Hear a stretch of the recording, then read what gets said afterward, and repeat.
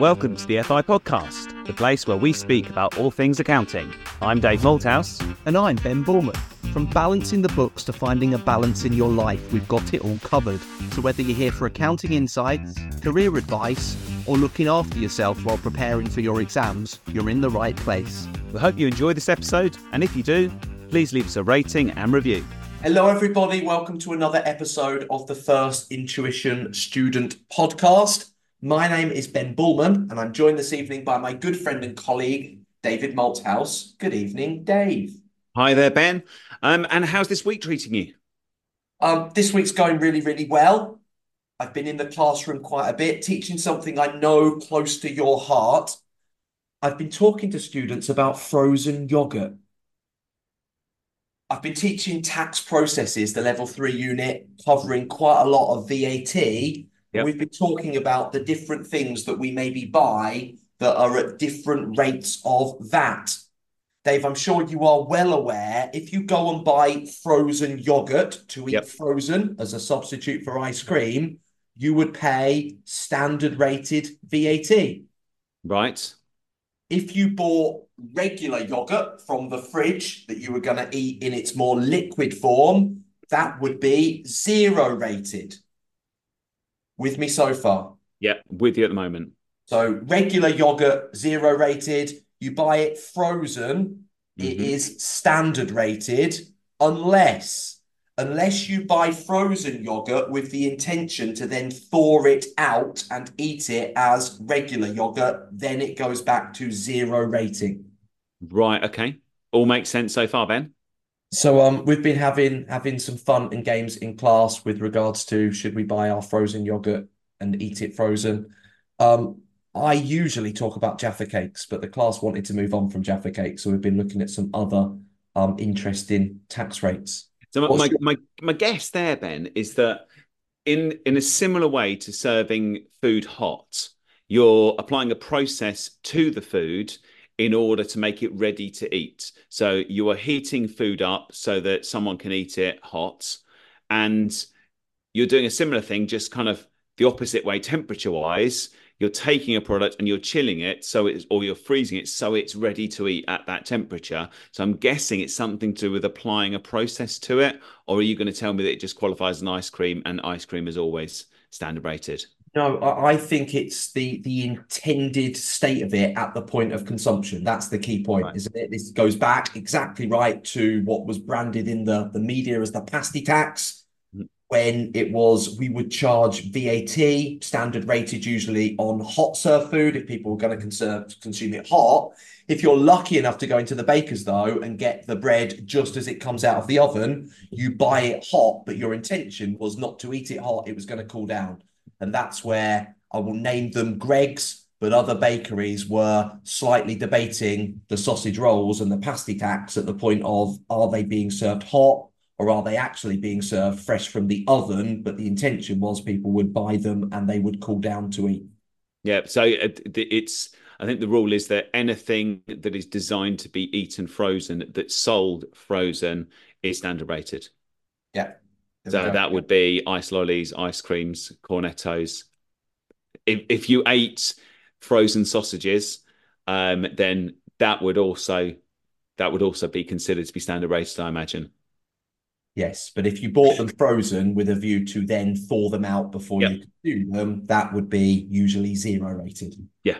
There we go. The wonderful world of tax. But you've had an interesting week as well. I saw some pictures of you in London earlier this week, Dave. Yeah, it's National Apprenticeship Week, Ben. So I have been every day doing something different for National Apprenticeship Week. So today I was in lovely Saffron Walden, which I know is kind of on the border between Cambridgeshire and Essex, attending a school, and I took one of our apprentices along, and there was a panel of apprentices who talked to some Year 12 students all about the wonderful world of apprenticeships. The day before that, Tuesday, I was up bright and early, and I was near Romford at about 8:20 in the morning to deliver an assembly to a group of Year 10s, all about apprenticeships. And then on Monday, I was in London, as you said, and I visited the House of Commons because we are finalists in the National Apprenticeship Awards. We are shortlisted. We are down to the last two for Apprenticeship Provider of the Year for Legal and Finance Apprenticeships. So Monday was the announcement that we'd made the shortlist, and we got a lovely certificate, and we were treated to some food in the surroundings of the House of Commons, and we have the final in about a month's time. In fact, it's less than that. It's about 2 weeks' time. We travel to Birmingham for a gala dinner to find out if we clinched the big prize or if we ended up in second place. So either way, it's brilliant to be one of the last two left standing in that particular category, and hopefully we'll take home the big prize in a couple of weeks' time. Brilliant. Yes, good luck to everybody involved in that. We will hopefully announce it on the podcast if we do win. And Ben, have you ever been to the House of Commons? I have actually. Before I was a tutor, I got invited by one of my clients, a big charity. So I did actually go.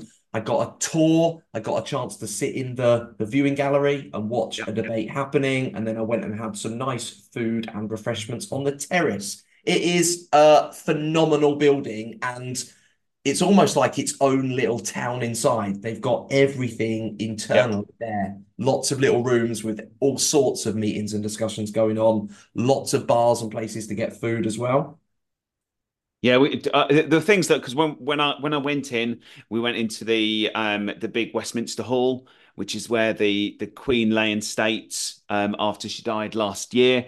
And I remember going in. I went in there. And it's like, is that place off the telly where everyone had to queue to get in? And it is vast. It's a really big open space. Kind of, and you forget that you're away from that. You're so close to the hustle and bustle of central London, and you're suddenly in this big open space. I went to the central lobby. I had to queue there to get onto the terrace where they did the presentation. And I actually spoke to someone in the queue. And I said, "Well, we've come from through there, which is the big Westminster Hall. We're now going straight over to the terrace. What are in the doors to the left and the right?" And they just said, "Oh, that's really easy. It's the House of Commons on one side, the House of Lords on the other side." And I didn't realize how close those two were. And I think that for me, it's never really something that you see kind of in TV. Whereas in American programs, kind of, where Congress is and the House of Representatives, and you always think that, Capitol Hill seems to be spread out a lot more. But in the UK and London, everything is so close together that, the House of, you could accidentally turn the wrong way and be sitting on the wrong colour benches if you're not careful. Did you see any famous politicians? Well, I think I did, but there was a rather tall man that walked past me, and behind him was an even taller man who I think was a parliamentary aide. And from the sides, I looked across and I thought, I think that's Jacob Rees-Mogg. And then I thought to myself, or it could be John Redwood, because the two of them look quite similar. And because I saw it as a flashing, like a flash that went straight past me, I can't confirm exactly which of them it is, but I think it was probably one of them, because I have met with one or two members of parliament in the past, and you can kind of tell that they're MPs because they have this little entourage of a few helpers that are with them, someone to carry their papers and keep them briefed on the next meeting they're going to. So I'm pretty sure it was an MP. As I say, it looked to me like it might have been a Rees-Mogg, but it could quite easily have been a John Redwood. It was definitely that kind of very, very thin, tall, kind of side-parted glasses kind of look to them. We have got a theme, listeners, for this evening's episode. It was suggested to me by one of the team. I will name him Aaron. Unfortunately, he can't join us this evening, but hopefully you're listening back, Aaron, and we do the session that you asked us to. We get a lot of discussion around etiquette in the modern business environment. Dave, you've mentioned Apprenticeship Week.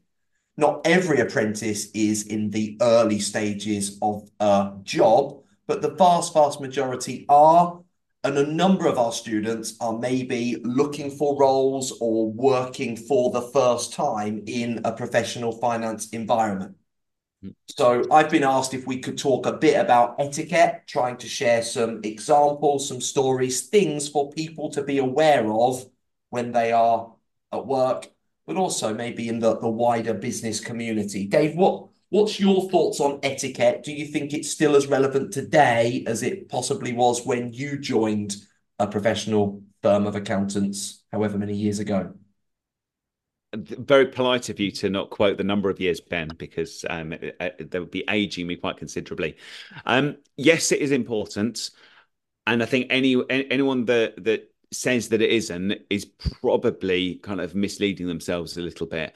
It is very important because it's how you act around other people, and the way you act around other people, the way that you're perceived by other people, is going to have an impact on how you progress within the workplace. And you could argue that you won't necessarily get ahead through having really, really good etiquette over someone else. But if you have very poor etiquette, that's definitely going to hold you back. So I think that being very, very polite, conscientious, and doing the right kind of things all the time may not get you ahead, but doing the wrong things all the time and being rude and not being respectful, that's something that definitely will hold you back. So yeah, I always think about this stuff as being standards of socially acceptable behavior. And Yep. clearly over time, things evolve. And maybe what was socially acceptable when me and you started is now slightly different in the modern business environment, but there still are expected norms. There is an expected culture within the professional finance environment. And this is a way to think about yourself, but also be aware of the others around you. Exactly right, Dave. We were having a chat before we came on air tonight. It is Apprenticeship Week, and in the world of education, the UK government talk about promoting the British values. There are four of them, but the two that really sprang to mind when we were discussing it was individual liberty. I'm sure you'd agree, Dave, we are not saying everybody has to be a carbon copy. I think if we went back maybe 30, 40 years ago, the stereotypical image of an accountant, what would you expect an accountant to appear and present as? Well, I'd expect them to be wearing a suit and tie, and obviously a shirt with that, not just a suit and tie, because that would be a bit weird. And I would expect them to be polite. I'd expect them to be very knowledgeable. I would almost expect them to be speaking in a language that's almost incomprehensible to normal people, but very much in their own terms. But yeah, that's what I tend to think about in terms of the way an accountant would come across. And I think there are still some of those tropes that live with us today, that people kind of almost expect you to be a certain way when they hear you're an accountant, and sometimes are a little bit surprised if you look and sound any different. Yes. But we see more and more, I think, the encouragement of people showing an element of their own personality, not being a clone, but actually having something that differentiates them, that means they are confident to share their own personality at work in the professional environment. But the other one of the British values that resonated was mutual tolerance and respect of other people.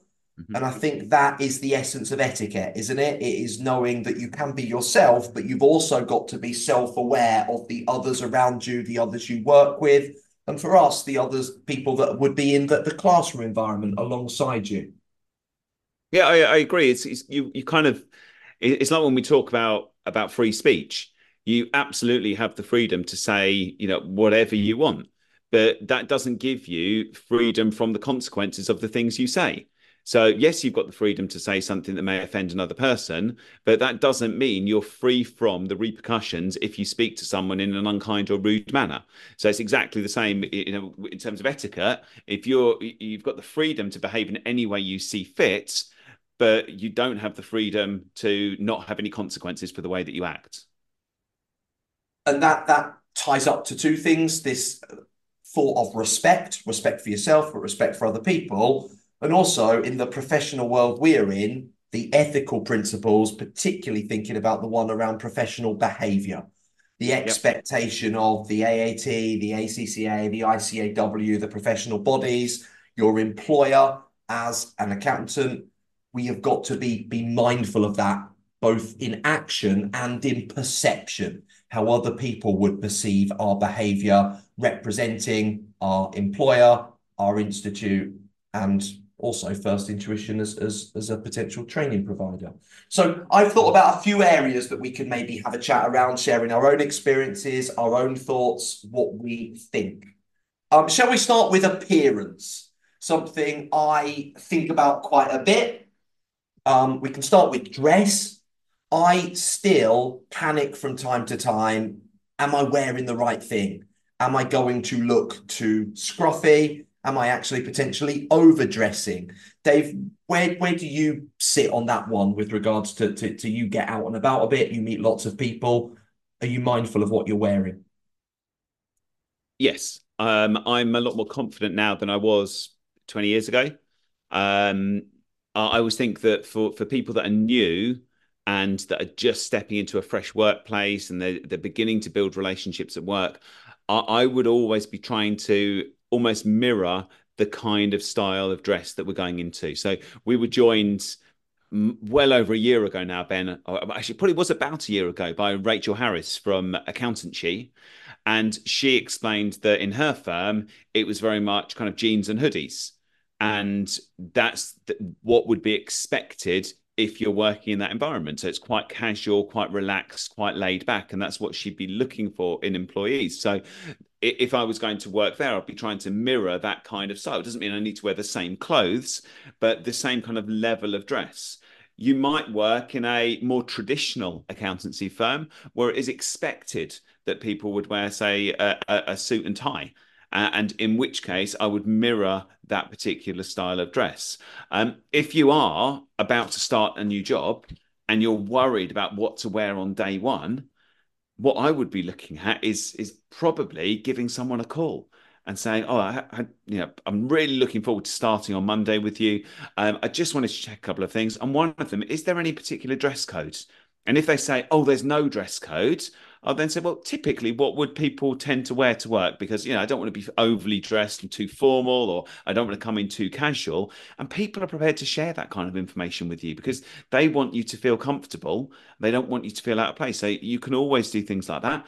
Pay attention when you go to interview. If you go to interview somewhere and you see everyone is walking around wearing polo shirts and chinos or jeans or something like that, that's the kind of style that they'd be expecting to wear. So I would tend to go in mirroring someone else's style. Now, when I personally go out and meet people and network nowadays, I tend to wear a suit and then I'll tend to wear a shirt. And, I tend to wear a pattern shirt and no tie. That tends to be the look that I go for. I'm yet to go to kind of any formal meetings in a pair of trainers, although I was tempted to get a pair of trainers that I could wear with a suit and a shirt, but I've not yet made that jump yet. But then that's again me being confident in going out and representing First Intuition. I think I'd feel confident to do that. So I think very much it's driven by the organization that you go to. And I think if you turn up on day one wearing shorts and a t-shirt and everyone else is wearing a suit, instantly people are going to look at that and they're going to start to make, even if it's only a subconscious judgment, they're still going to make a judgment about, oh, is this person going to fit in here? Because they're wearing something a little bit different. And is that potentially mean that they're going to be thinking things differently, doing things differently? Are they going to upset, the image that we've got as a firm? So I would always go in attempting to echo what other people are doing, and then maybe find your own style a little bit over time. As I'm sure you have been. I'm sure on day one at First Intuition you wore a tie. I don't think I did, but probably only because I'd been in for interview. I was Yeah. aware of what other people were wearing. I used to go and have a look at the website. I've just looked you up on our First Intuition website, Dave. You're not wearing a tie on the website. No. And none of your team are actually. I've just looked down the team that you've got bios of for your fantastic team at Chelmsford. And I've got a feel for everyone's wearing a shirt, though. I can see a visible collar. It's all unbuttoned. So now I'm thinking, yeah, actually, that's the kind of expected norm. But great advice that it's absolutely fine to ask. It really is fine to ask. But I think appearance is more than just dress itself, what you are wearing. It's actually how you conduct yourself. I think appearance can be posture. We Mm-hmm. were having a chat off air. We're both doing the podcast tonight, standing up, aren't we? We've both got standing desks. I've got a new one in the Cambridge office, so I'm stood up at a desk. but it means that I feel slightly more confident, actually, stood up than I would be sitting down. I'm smiling. Um, Podcast listeners, you can't see that I am smiling. I'm quite a smiley person, but they are visible cues that my appearance is open, hopefully welcoming, hopefully positive in my outlook to work. I agree with the smiling thing. It's something that you always spot when someone smiles, and it's not a difficult thing to do. Although I always find it incredibly hard in any kind of photo to find out how to smile because my face gets contorted into some expression that doesn't look like a smile. But yeah, absolutely. I think that if someone is smiling at you, then you're right. It kind of indicates openness. And I think that again, when you're first starting work, I think greeting someone with a smile is a lovely way to say, I'm happy to be here. I'm ready to work. I'm ready to learn. Going in and, looking moody and grumpy is again going to give someone the impression that you don't want to be there. And if they think you don't want to be there, if they're thinking, oh, is this person really want to have this job? And in which or are they actually better suited somewhere else? So you're starting off by people thinking that maybe you're not happy where you are. Talked about more the physical side of your appearance. Obviously, in the virtual world we're in, part of that appearance is how you are viewed on a screen.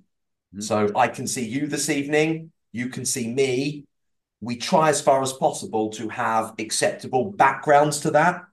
It was actually only this week, after all of the calls we've been on online, Dave, it was this week I finally figured out how to change the background from the camera background to either a blurred out background or one of these artificial backgrounds. I had to pop up and take a call. The only room in my house that was available was my daughter's bedroom. She was not in it at the time, but I was conscious. I didn't really want to show the backdrop of a 13-year-old daughter's bedroom when I was on a call for work. So I blurred it out. Little touches like that make a big difference to your persona, your general perceived appearance.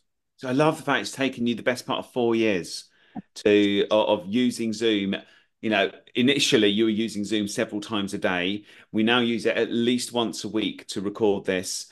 You must have, tens of meetings every month using some kind of video calling software, and it's taken you 4 years to work out how to change the background.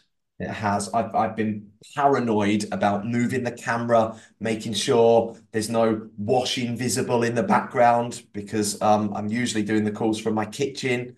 Mhm. My wife is still really, really paranoid that one of the revision videos we recorded during lockdown I did in my front room, and the cushions on the sofa look a bit scruffy, and that's now been uploaded to YouTube and has been viewed lots of times. Just be mindful of the background.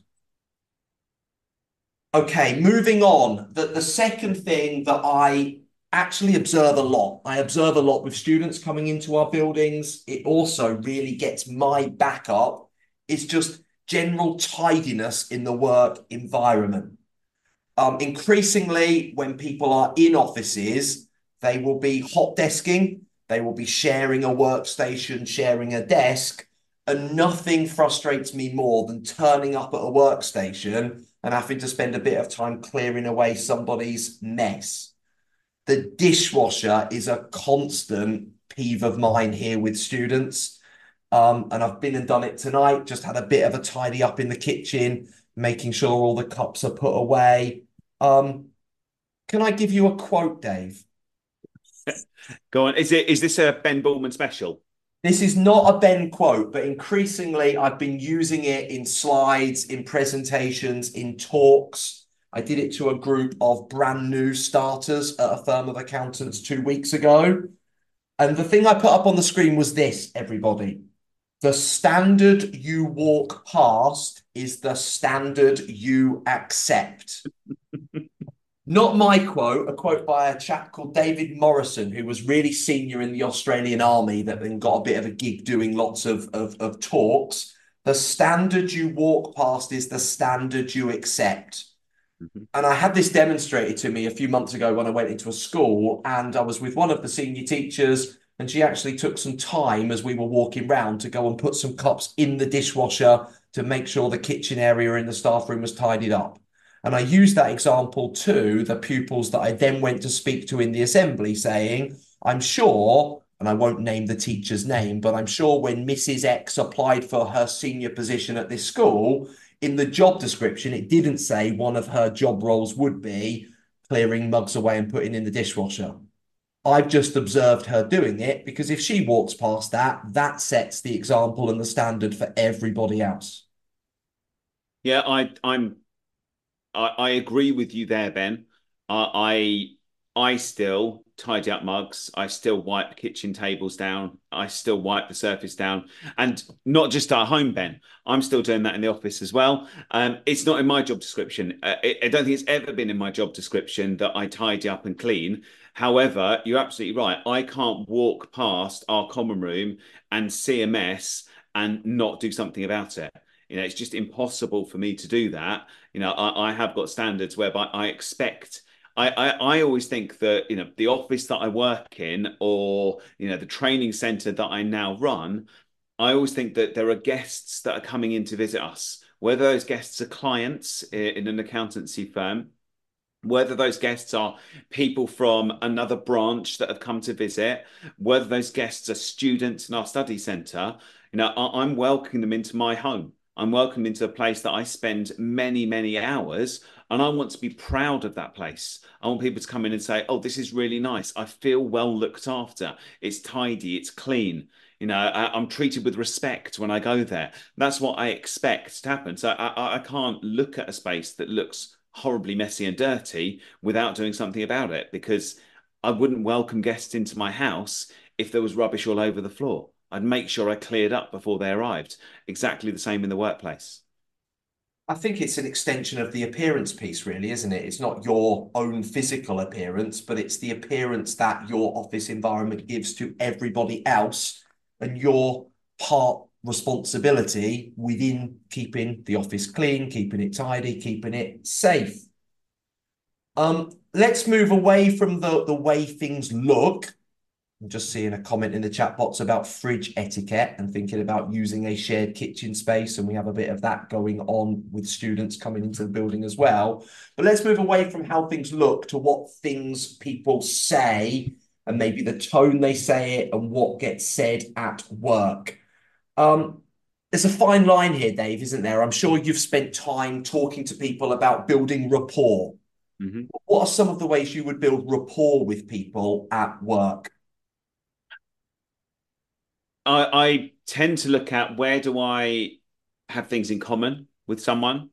So if I've got something in common with someone, I will discuss that thing with them to build some rapport and trust and understanding. So my go-to is always sport. So in the summer, if it's cricket, I'll be talking about, oh, did you see the test match? Or did you see the football at the weekend?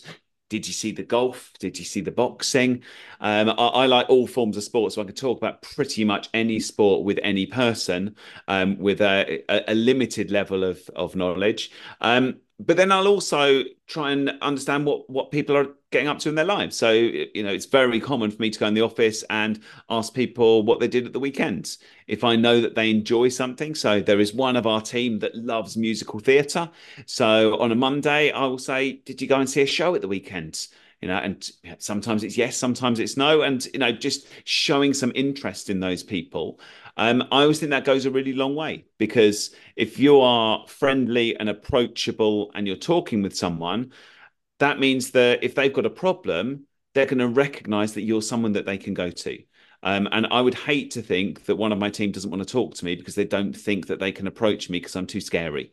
So I try and break down a lot of those boundaries by trying to, be approachable on, normal everyday things. So when there is something that's work related that they need to talk to me about, they can quite happily pick up the phone or approach me in face to face and discuss any issues they're having.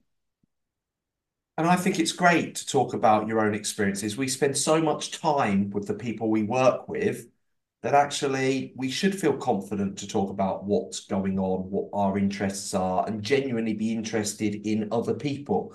But this is again the balancing act, tipping over to the respect of other people. So actually, what we talk about in the office environment also has to be done with a level of professionalism and a level of awareness of what we are actually saying. I always say to myself, in an open plan office environment, presume anybody is listening, whether that be the managing director or any other of the team. So be polite, be mindful.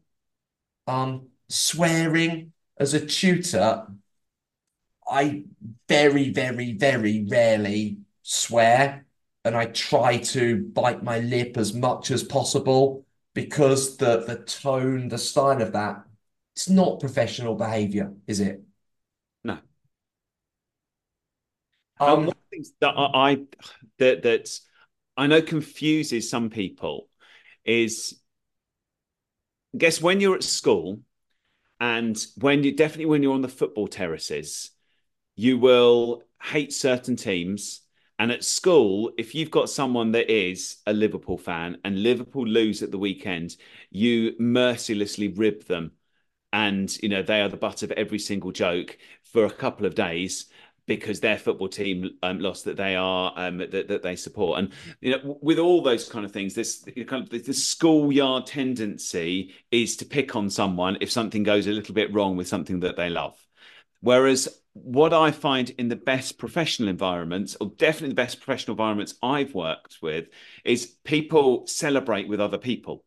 So, as you talked about the other day, you talked about your colleagues that are supporting the Nigerian national team, and you are supporting that team with them because you are supporting your co-worker, someone you get on with, someone you respect, and someone you want to be happy.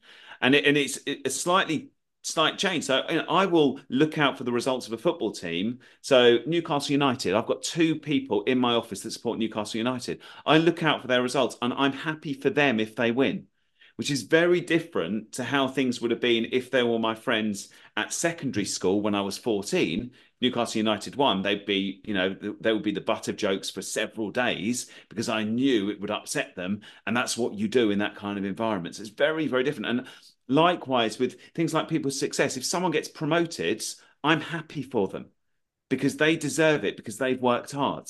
And I think it's a real mindset shift change, because quite often if someone does something well and achieves something at school, there's almost a certain stigma around that, in terms of, oh yeah, they're a weedy swat that's working all the time, they don't have a life.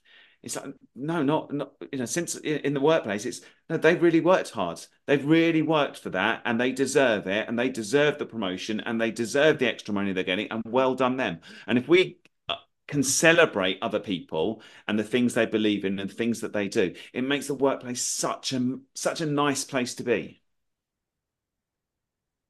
and on the flip side of that, watch the derogatory comments that you can inadvertently make about other people. Dave, I'm sure, like me, you like to have a quick nose through any professional disciplinary. The professional bodies quite often release a monthly list of disciplinary proceedings that they've had to bring against members. We were talking about professional behaviour. Can I share one with you from December, just gone, December I, 2020? I would love that. I love these. So these are the naughty lists that are published by all the professional institutes.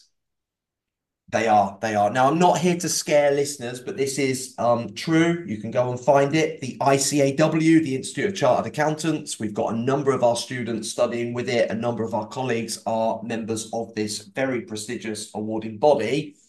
They actually called someone in for a disciplinary in December because in an email, so it wasn't said verbally, this was written in an email to a colleague, they told that person they were surprised that they were using a computer. They thought it would still be more appropriate for them to use crayons, and they called them a dumbass. All of this put in an email to a colleague. We don't know any more context to it than that, but what we do know is the Institute took them to task at the disciplinary. They said they had broken the ethical principle of professional behaviour that I mentioned earlier, and that member was fined over £5,000 for those derogatory comments about a colleague. Taken very, very seriously, also taken very seriously by employers. I'm pretty sure all, if not the vast, vast majority of employers will have particular policies and codes of conduct on what is acceptable behavior when you are communicating with colleagues. Please, please, please be mindful of how you are referring to or talking to colleagues at work. Just not acceptable, is it? There's no need to talk in those kind of terms, and it does smack of a bully in a playground. Yes. And that's what it sounds like to me. It sounds like someone is 10 and they're mocking someone else in their class because they didn't score very well in a test. It's not the kind of thing I expect professionals to be, not the kind of language I expect professionals to be using. Also, just some basic politeness, the use of please and thank you, actually greeting someone, saying good morning to them when they walk in, all of that stuff actually doesn't go unnoticed. It feels like it's the smallest thing in the world, but I promise you, it is noticed when it is not there. It is very apparent, actually. And you might feel, oh, that doesn't get noticed. It really, really does. Dave, I'm sure you have walked into rooms where some people have said, morning, Dave, how was your weekend? Other people have made a visible conscious effort to maybe not acknowledge your presence. And I'm sure you would say the former one is the way you would prefer to be treated. Yeah, absolutely. I always try and make a point of saying hello to people when I come into the office. I always try and go out of my way to say hello to students when I say students in the workplace. And it is something that I have spoken to people before where maybe they've come into the office and they haven't been greeting people and they haven't said hello and they haven't seemed to be happy. And I think when you see that contrast in behavior, I can tell maybe that someone needs a helping hand. So if someone comes in and they get straight on their computer, head down, they're burying themselves in work and they're not saying anything to anyone, I'm concerned that person may be overworked if it's out of character with them. If you go into work, don't interact with people, head down the whole time, then it could be quite easy for people to miss maybe the fact you're overworked or the fact that you do need help because it's quite difficult to pick up on things if you don't have the confidence to say it. So I think that you're doing yourself a favor if you do set a standard for the way that you enter the office or the way that you interact with people. And then if you don't meet that standard, it's because something is probably going on. And, you probably would appreciate someone asking the question, is everything okay? Are you overworked? Do you need help? Is there anything I can take off your plate? So I think that, yeah, purely from the point of view of it may help you later on down the line, but also it is spotted. I tend to recognize when people are saying hello in the office.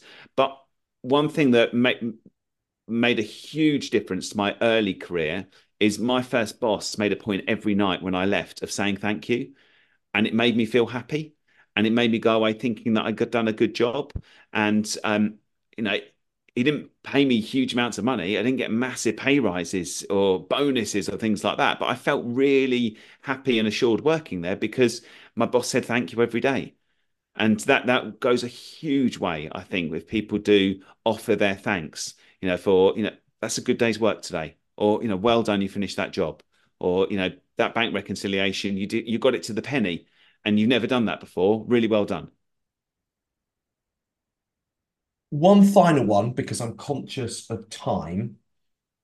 I think the modern business world has got more distractions than it's ever had before.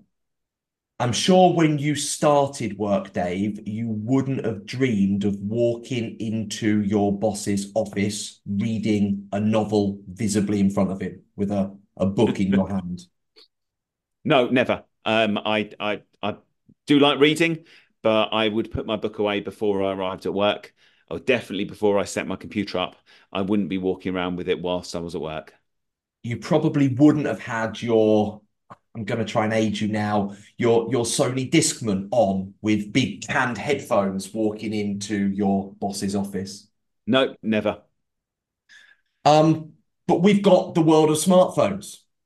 And so I've got my smartphone on my desk now. I'm sure yours is probably within touching distance, Dave. We're both holding them up. Podcast listeners, you can't see that. They are there. Just because they are there doesn't mean we need to be visibly distracted by them.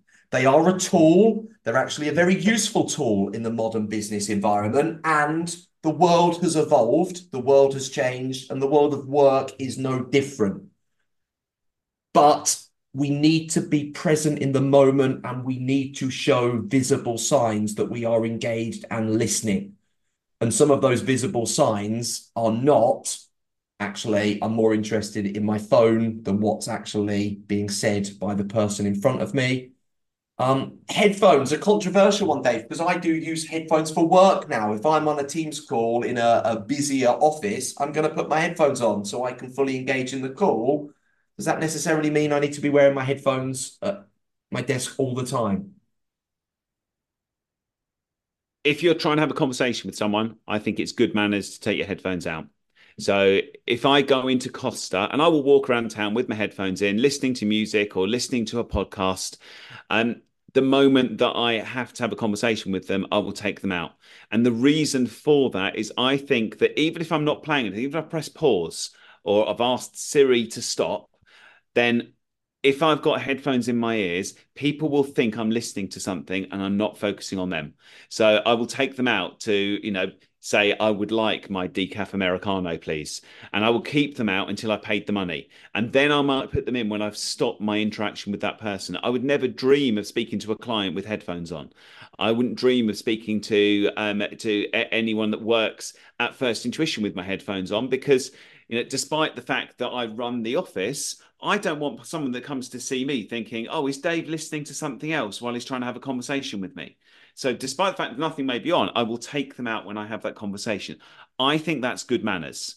Um, I do know, I've got a number of colleagues that work really, really well and efficiently and like to have a set of headphones on, play some music while they're working because they can get down and get the work done and they can get in the zone and focus whilst listening to music. Personally, I can't do that because I end up just singing along to the lyrics and getting distracted by the lyrics. So the only way I could do it is if it was completely instrumental, which means that I've got to start listening to a lot more jazz. And then I probably could listen to music. So I can't do that, but I know some people can. I do think that in a classroom, there's a real danger. I know some people like to listen to music while they go through questions. The thing that I think is really dangerous about that is yes, it may work well for you. Yes, you may be able to work effectively whilst listening to music. Yes, it may reduce the stress that you feel when you practice those questions by listening to music. I understand all of those things. The reality is the most stressful you're going to feel is in the exam. And if you don't have that safety blanket of being able to put headphones on and listen to some music while you're doing the exam, the stress is going to feel even worse than it would if you haven't had that practice. So I would worry a little bit if people are reliant on using headphones and listening to things whilst they're studying. In general, for me, take the headphones out if you're talking because it makes it look like you're distracted. But I don't know what your thoughts are, Ben. You might think differently. No, I agree 100%. I'm thinking back, I get the training most days. And when the conductor comes around to check my ticket, I always take my headphones out so I can talk to them. I just feel it is polite. I think it's quite rude that you want to listen to somebody else, not the person in front of you. I get it. I see it with my daughters. They do the old trick of one headphone in, one headphone out. Yep. I just think we need to be mindful. I am not saying I would ban headphones in my classroom. I certainly wouldn't. And if people want to listen to some music when they are working by themselves, I'm actually fully on board with that. But if somebody comes up to me, I expect the courtesy of them taking their headphones out before they try and engage in a conversation. So be mindful of your phones in general. They are a really powerful tool for good in the workplace, but they are also a visible sign of distraction. And quite often it comes back to the ethical view that we talk about perception Mhm. necessarily that you are distracted. It's how does this actually look to somebody else? And if you give the perception that you're not engaged, you're not listening, that's the issue. So you're nodding at me now, and I know that you've just listened to what I've said and that you've understood and you are in agreement with it, which is a brilliant way of showing you were engaged, you were taking on board what I was talking about. I found it really interesting to talk about these things, Dave. It continues to evolve. I think my closing thought would be common sense prevails. In 99% of the situations I'm in, I think just apply a bit of common sense. Take a moment, Ben, to think how this would be looked at, how this would be viewed. Would I be confident explaining why I dressed like I had, why I'd done what I'd done to somebody else? And actually, students, you'll get it right. You will get it right. Just take that moment to think, though. Dave, I'm going to leave you to do the wrap up for this evening's podcast. Thank you very much, Ben. I've really enjoyed tonight. I think it's been a really, really cool discussion. If you haven't already, could you please subscribe? So it does mean a lot to us if you could subscribe to the podcast. If you have subscribed, can you do one of two things? Either share this with someone who you think will get a lot of benefit from it. So share it with friends, with family, with colleagues. And if you have already shared it with people, could you leave us a review? So either just go onto your podcast service and leave us a review. You can just leave a few stars, or if you do want to write something, that would be absolutely amazing. And if you want us to cover anything in future episodes, please email us. Our details are in the show notes, and we'd love to hear your ideas for things we can cover in future episodes.